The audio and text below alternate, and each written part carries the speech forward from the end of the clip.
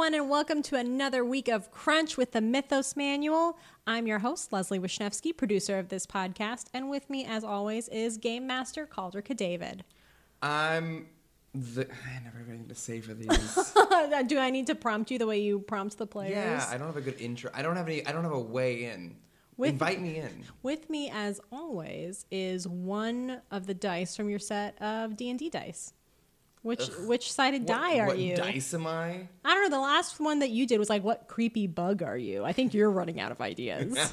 Check yourself before you wreck yourself and tell me what dice you are. I am the D100. I am 2 dice. You don't use the... I guess you do. You never use those, though. You never use, like, the percentage dice. I use the percentage dice. You use the percentage dice because you're a game master and you use the percentage dice to hurt players. And sometimes reward them. Rarely. With a percentile roll. Okay. The better the percent, the better the reward. Well, I feel like that does not happen frequently, especially in the Dragon's Jungle, where it seems like everything's going to shit. No. Well. Yeah, a little. It's not like anything got better. That's true, but we did get some we got some nice, like, character vignette moments, I feel like, that have been happening. There were a lot of those. There was a big chunk of episodes that were very talky. Mm-hmm. And so which is nice. It's nice to actually really be able to explore the characters, and like we had some really fun beats, and the story really is kind of picking up. Oh yeah, I think there's also definitely something to say about really talky game sessions when the game master doesn't have to run a massive combat. Right, but then I miss combats. And then you decide to just double down on a crazy combat. Then I want a big fight. I want a big fight. Well, that definitely happened in these last 2 episodes, and we're going to dig into all of that. But let's talk about the talky bits first. Boring. Boring talky bits.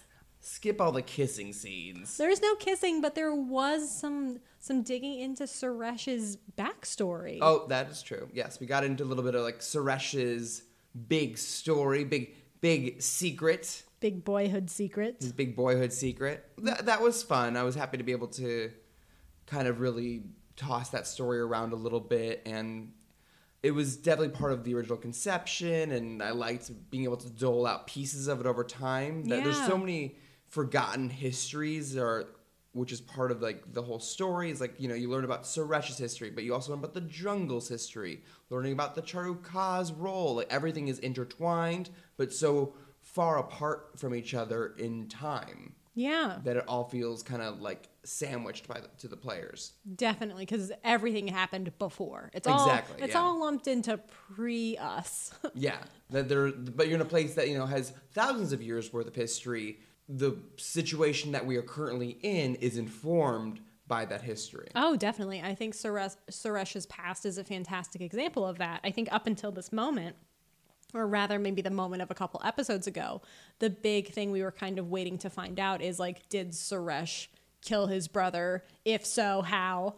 But now the big thing is Suresh gave the paw of Angazan to Mithilti. Right, after finding it in the pyramid. Yeah, years ago. That's why Mithilti has it, is because he just gave it, according to Mithilti, he just gave it to me. He just gave it away. Yes, that's what she says. That's my bad Mithilti impression. Oh. Yours is obviously much better. It's because it's me. It's not an impression. I am Mithilti. Oh, you are indeed. My Mithilti voice is when I was wasting a lot of money in theater school. I had to take a couple acting classes, and I remember being taught how to be an old person in an acting class, but actually a really wonderful teacher. Wait, what are your tips and tricks for playing an old person? An old person, I remember her being, the tip was very much like they move.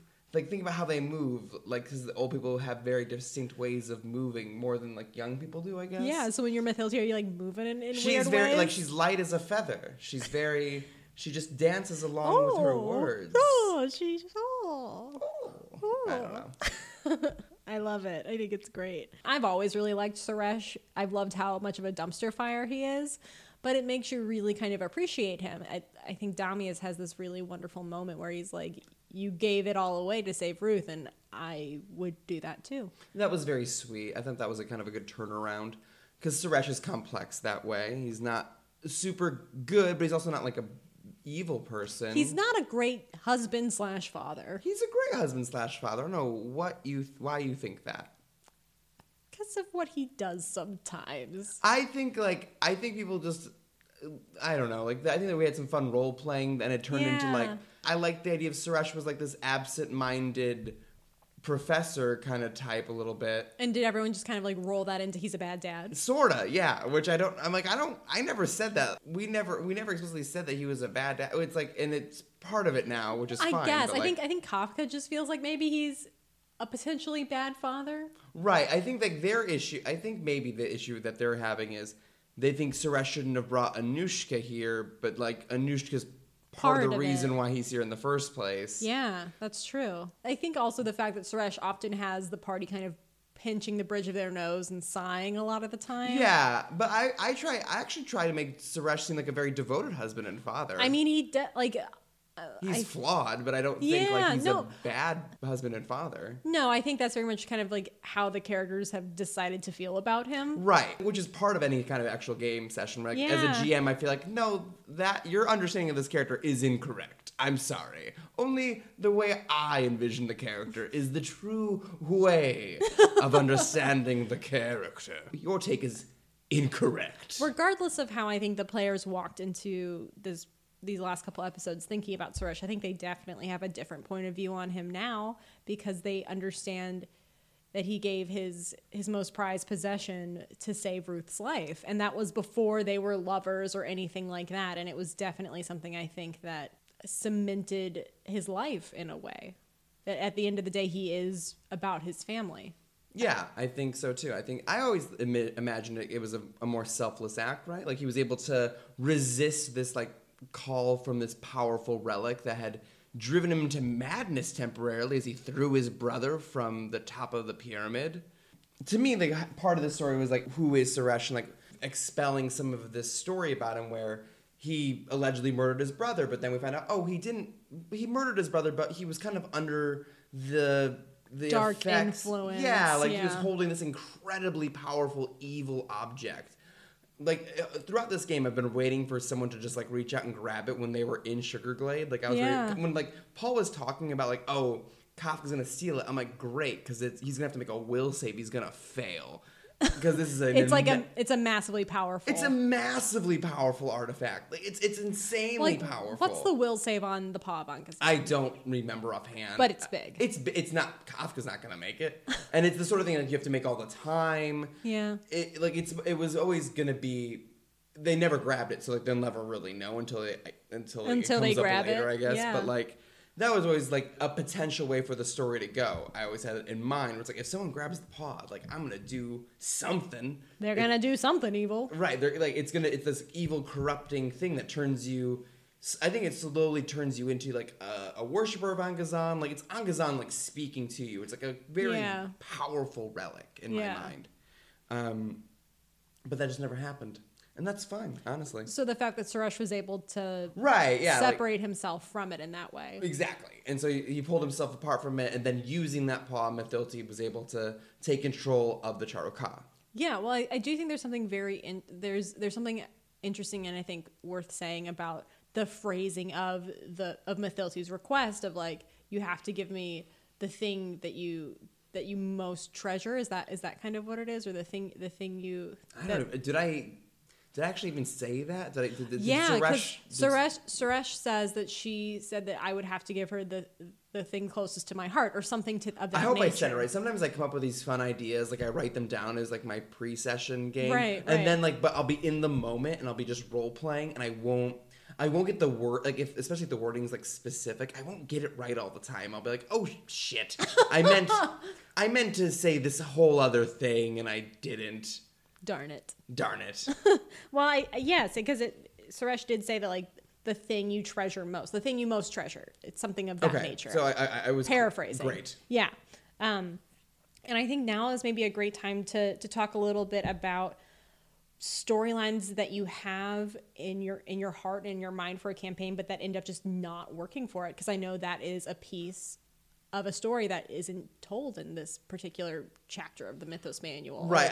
It doesn't seem likely that we're going to get to Anushka's storyline in a major way, which is like absolutely fine again, where I built out this campaign with all these different NPCs, and I didn't put enough time to explore everything On purpose. Like Yeah. I was very much going into being like, we're gonna hit what we're gonna hit, and we're not gonna see the end of certain storylines, and that's gonna be really cool, kind of part of the fun of it. And so since the party spent like really relatively little time doing like the stuff with Anushka as like part of like, you know, like this little fun chart I have where the NPCs they're becoming better friends with the NPCs Yeah. and blah blah blah. Anushka's really far behind, so we're just probably not going to get to it. So let's take the time now and talk a little bit about what your ideation for that character was and how it ties into this offering that Mathilde made all those years ago. There's two problems I have now with the storyline, because I initially envisioned it that Suresh makes this deal with Mathilde where he says, I'll give you the thing I treasure the most, and he hands her the paw, and she is like, great, I'm going to revive Ruth, and there you go. Yeah. And the big reveal would be that Anushka was actually the thing he loved the most, And would not the paw. And would love the most his entire life. Right. But like in practice, that felt really muddy suddenly. Like I feel like the players would have a hard time kind of swinging on that in the moment. Like that's the sort of reveal I think that works better In like a book. in a book or A movie, yeah. In role play, stuff like that is hard to make land well, right? Like it's just like someone starts to say a joke at the wrong time, or it's hard to sometimes work conversations around like big reveals like that, and it started to feel really muddy. Yeah. And so I always kind of had in my mind that was part of the story. Like they addressed that, like Anushka's waking up and screaming, and that's part of the reason why they're here in the Dragon's Jungle in the first place, and like that was kind of built into it from the get-go. And I was gonna do this kind of thing where the hags and Mathilde were gonna capture Anushka, or you know, maybe like not capture her, but draw them to her. Like she would be interested in them and would leave willingly, would be kind of part of the story maybe. Yeah. But that storyline also got a little swallowed by Chelde. Yeah. Well, I think it's like, again, the choices that the players are making are really dictating the types of the type of story that you're telling. Agreed. And so the Anushka storyline is just, you know, Anushka's here and it's fine. Like she's still a fun character and she's interacting with people. But, like, she just isn't one of the more prominent characters that we're using compared to some of the other ones. Yeah, I do like, it is definitely a little bit of a heady concept and couldn't probably be revealed without some, like, grand machinations monologuing, which Mathilde, I think, has already done a little bit at this point. Right, like, how many times can I do that? Yeah, exactly. And have it remain effective, for sure. But I like kind of knowing, for me, outside of the game, it's kind of a nice thematic thought to reflect on, like, Suresh just kind of being like, yeah, sure, here's this thing. And Mathilde being like, oh, yes, also this. Right. There is that kind of, that is a funny beat where he's like, give me what you want most. And he hands her an incredibly powerful relic. And this too, I guess, sure. Cool, yeah. I'm not going to say no. I'm going to use this to conquer the jungle. Thank you. Very cool. Very clutch. Yeah. Clutch gift. Like, does it in a way lessen his like, quote unquote sacrifice, or? I don't know. Yeah, it's too muddy. Yeah. Oh well. That's fair. Some beats are too muddy, and that's when you have to know when to let them go.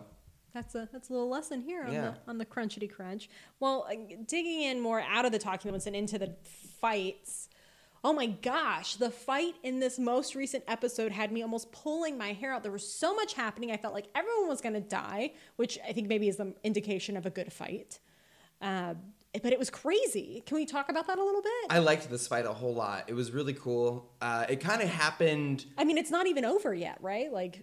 Well, I mean, like, this portion of the combat is over. Combat part 1. Yeah, combat part 1. Olatika's gonna come back. But for now... You're safe in this tower. You're safe in the tower. We're good. Yeah.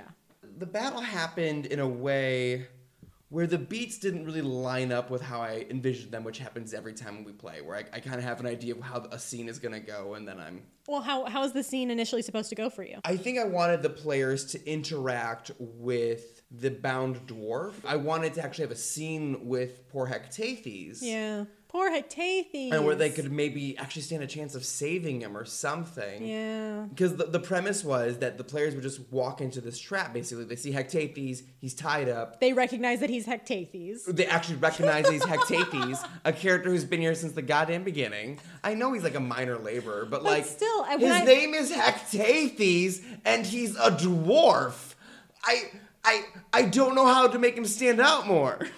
Listen, I hear you. There's only one dwarf, and his name is Hectates. As soon as you described this dwarf kind of strung up, I'm like, oh no, one of the people from the party, or not from the party, from the traveling group. It's that one dwarf, but they didn't get it in the moment. They're so stupid. Oh, it's so annoying.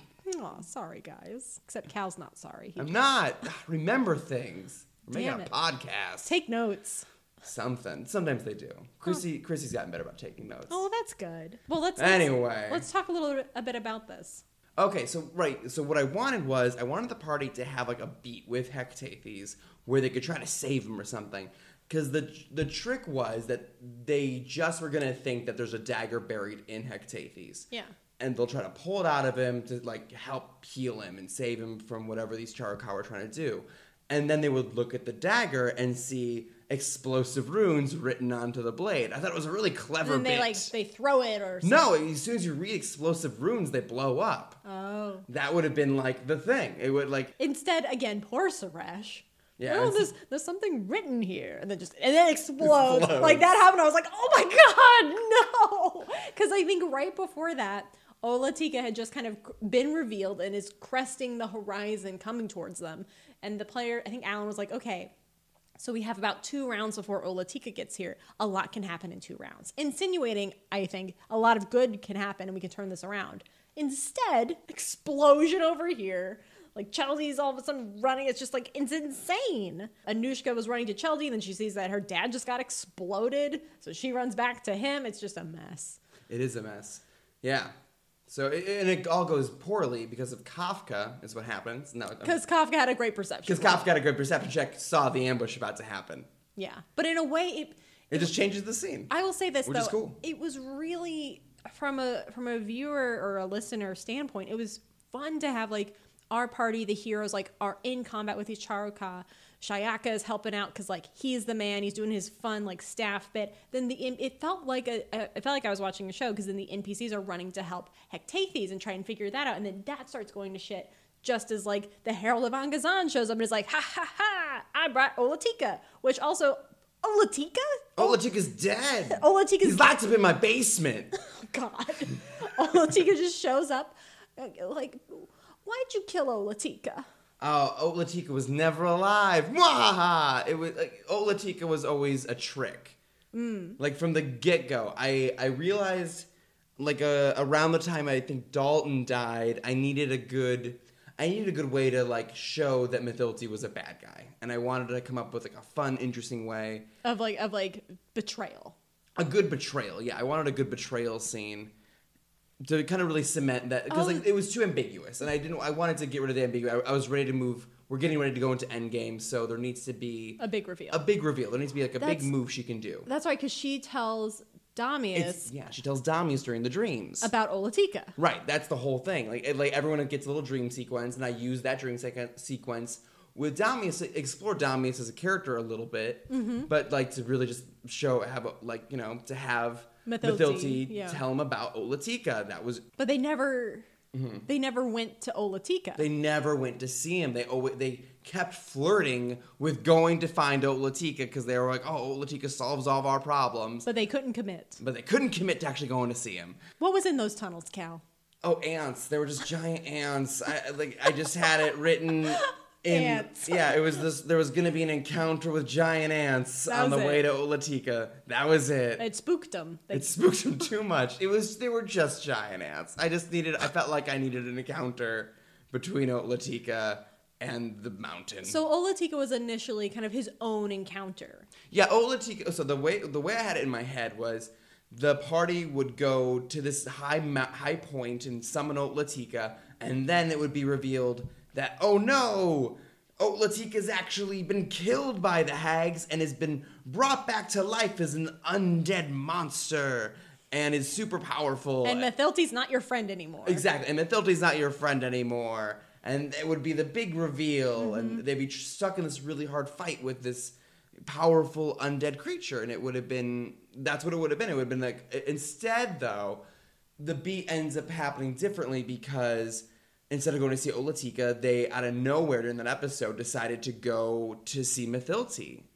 and like kind of interrogate her was like their plan. Right. And I already knew that according to like my little inner calendar that like Mathilde was gonna do this thing. She was gonna enchant the camp. Like that was gonna happen this night while the party was fighting Otlatika. Instead, the party walks in on the enchantment ritual, and things things spiraled out the way they spiraled out. But then Olatika is still just kind of lingering as this false promise. Right, exactly. I didn't want maybe they would have figured it out, like how they figured out the leaves, right? Yeah. They realized that the leaves were connected to... It's a false gift, right. Yeah. And maybe they would have pieced it together, but I didn't want to risk it. I didn't want the party to get really into the idea of now going to see Otlatika and just to get up there and he's actually an undead monster because the reveal's gone. It's just like, oh, we were lied to. It's like it's a repetitive story beat. It is a repetitive story beat, 100%. So instead, I needed to get rid of this plot line. I needed to kill it. We're approaching singularity. Yeah, we can't have too many stray plot lines. And Otlatika was like a late addition and one that doesn't really matter to like the grand scheme of things. To your grand scheme of things. Well, to my own personal grand scheme of things. Right. So this was a really good time to use him. Like this is a good time to cash in that chip. Where he's kind of, I built him out already, and he's like the appropriate level for a boss fight, kinda. Mm-hmm. And like it seems like a cool time to use him, right? We have like this Charuka fight where we have the Herald show up to remind you that, oh right, the Herald's still around, and that's two hags. They're still terrible. Yeah. And because one of the big things I guess that the hags do in my lore, I kind of came up with. Because this is what they were doing to Little Cloud. They were like they killed Little Cloud and they were going to raise her as an undead guardian. You know what? I did not connect Little Cloud to Olatika. That was kind of in my own head. That was like the connection was a little bit there. That this is maybe something the hags do. They kill good like monstrous and powerful good aligned creatures and they bring them back as like evil abominations that kind of like that's how evil they are. Fun. Yeah, so that was the connective tissue there for me. But diving back into that crazy encounter, you essentially have like almost like a double boss fight happening with the Herald of Angazan and Olatika. Oh yeah, because Keita runs after him and tries to engage with him, and like that was not a wise choice. Oof, not like for a character who hardly ever gets hit. She went down fast. Yeah. With a wing arm. It's a goofy weapon. Tell me about this weapon. What is that? I think I pulled it out of some random splat book. I'm pretty sure. It's like a specific... It functions like a light mace, but it's also a little cauldron. And you can put potions in it, and when you smash like the cauldron against somebody, one of the potions that's in it breaks. And spills on them. And spills on them and like maybe has the effect. It's kind of like Emperor's New Groove. It's a little... Well, like... Yeah, that spell in particular is a little Emperor's New Groove. What I had on the Herald of Angazan was that there was a bunch of different potions, and I rolled randomly for what spell hit Keita. This is what I'm saying with you and the percentile dice. You just can't trust me with them percentile dice. No. And that's why Keita's... Because I got to pick from a list of like I forget it was like Animal Aspect or something is the name of that. The spell, How funny for Keita in particular. Well, yeah, if it hit anybody else, it actually would have been like really bad. Yeah. But it hit the one person who could naturally shape change, so it didn't really matter. Yeah, it was just funny. And then she went down. She went down hard, and that was because this is like again, it may be how I envision things happening differently, where I didn't really think in my mind that the Herald of Angazan was in the combat. Until she got put in it. And yeah, until Keita decides to take off after her by herself. Because wait, doesn't Kafka say don't let her get away? I think they'd like say that. I'm like, which I get the desire. It's very cop show and not fantasy novel. Well, yeah, but I think sitting as in the seat of the player, a hag is right here. Let's kill it. Like that's one less hag. That's a fair point. Like if she's right here, if we can deal with this now. And maybe that would have worked if not for Olatika. You can't kill You can't kill both. You could never have killed the Herald of Angazan in 2 rounds. Even if those 2 rounds were really great. I don't think you could have taken things her down would have had in to that go time. very well. But they didn't, yeah. They could take her down. Like, the Herald of Angazan. The Herald of Angazan is on the same level, power-wise, as Mithilti, and, like, she's weaker than Zoran Nagam, but... Like, she's really tough. She's one of the most powerful NPCs in the adventure. Is she more difficult than the original hag in the jungle? The OG yes. Oh my jungle God. hag? Yes. She the original hag was the weakest of the three. Oh, that's why she wasn't doing anything important. Right. Like, yeah, exactly. They sent her off on missions. They're like, come back later. Your thing is just go kill big creatures and bring them back to life. That was her whole thing, I guess. Yeah. So it would have been a tough boss fight all by itself, but Olatika really, I think, was the real threat. Right. Yeah. It was meant to be the pattern of that combat was initially meant to be boom, Hectates blows up, Charoka pop up from the roofs and start throwing spears. The players take care of that, but then the Herald shows up, menaces them, and shows Olatika, and then slinks away. Yeah. And instead, everything just kind of went to shit. It was very much like a fucking like Vietnam movie. It felt honestly, it felt crazy. I remember there's this beautiful moment where Chelde is at 0 HP. Like, I'm so upset about this NPC right now. So Chelde's at 0 HP and she can't heal herself. She didn't prepare false life twice or something. You say something like that. Mm-hmm. And then you kind of make the decision, like, she's going to go out fighting. And you describe this beautiful moment where she's like, well, if you're going to go out big, and like fire something off at Olatika. You describe how like the light kind of like reflects off her face and she's kind of smiling, and then she like collapses, and I was like, oh, this feels like a mid-season finale and I can't handle it. I'm glad that Kafka grabbed her. Yeah, it was good. I was worried he wouldn't, and then she'd just be dead, and I would be very upset. I would yell at Paul, I think. You'd be pretty mad. You're the strongest person here. You pick up Chelde. Damius carried her, couldn't you? Look at him. Look how weak he is. Oh, poor Damius. Though also, oh my gosh, that little twist of the knife with Damius's dark half being the voice of his father. Yeah. What the F? Yeah, I think that's kind of fun. Like, did you just like throw that out there? I felt like Alan was kind of like hinting at it, and I decided to just run with it.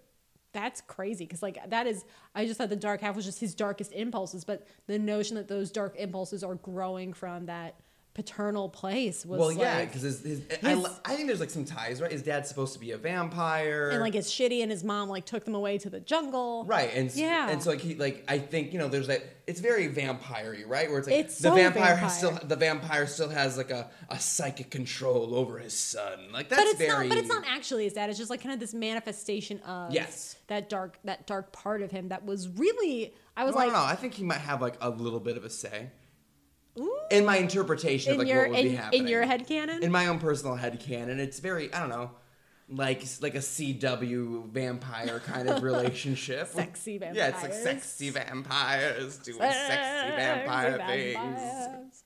Oh, so good. Well, my hat is off to you. Like that most recent episode seemed crazy. It was a lot for you to be kind of wrangling, I think, from just a logistical standpoint, and then a lot for the player characters to be reacting to. Like Christy's quick thinking to run back out and grab a dead Charuka to drag it in to like appease this haunt that would just blast them with acid until they were all dead because they couldn't go back outside because Olatika would be back. It was just a lot of things happening in a way that, as a viewer with like an appropriate amount of context, I was very much on the edge of my seat. I feel like we have hit a really nice stride lately, and it's really fun to see play out. Yeah, I think that, man, like since D-Day, which I'm going to call Dalton Day, it's only been accelerating exponentially, I think. Things are getting pretty cranked. For sure. Starring Jason Statham. It's wonderful to see, I think, how your calendar that you've referenced, that timing all seems to be paying off in like a domino effect that is working for me, at least. I think it was an effective tool to set up a whole bunch of different ideas, and it let me bounce off the players and their choices and my own thoughts, and it's going pretty well so far. I'm really enjoying it. So I feel like you very much Kevin McAllistered this, and our players are the wet bandits kind of walking into your house of booby traps that you've laid out for them. Maybe a little bit. Well, thank you again, Cal, so much for sitting down with me. I can't wait to see how the players deal with Olatika. I can't believe Kafka suggested that they do any kind of studying or homework of any kind. Big character growth happening on the Mythos Manual. A lot of character growth. And I just can't wait to see what happens next. And join us next time as we dig into whatever new wild thing is happening in the Dragon's Jungle. And for all of us living outside of the Dragon's Jungle and not having to deal with a giant undead god and haunts and things like that, take your free time, go ahead and rate us, leave us some reviews. It's so helpful to us to know that you're enjoying the podcast. Follow us on our social media at Mythos Manual. Check out our website for additional fun stuff at mythosmanual.com. And of course, come hang with us again next time. I'm Leslie. Sitting with me, as always, is Cal. Thank you guys so much for tuning in. We'll see you next time. Goodbye, all you sexy vampires. Sexy vampires.